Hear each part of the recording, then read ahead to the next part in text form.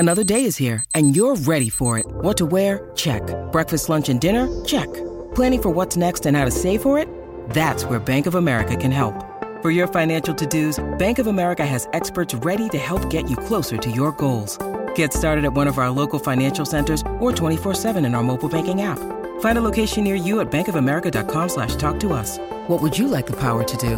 Mobile banking requires downloading the app and is only available for select devices. Message and data rates may apply. Bank of America N.A., member FDIC. Fred de Jong is a former All-White, of course, and everything football in New Zealand.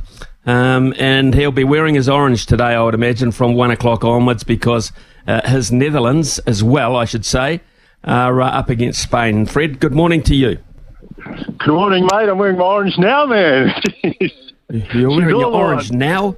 It's been all on. It's been all on from the get-go, to be perfectly honest. I mean, all those weeks ago, it seems, New Zealand knocking over Norway gave us a great high, and we haven't come down, really. Absolutely, man. It was, that was.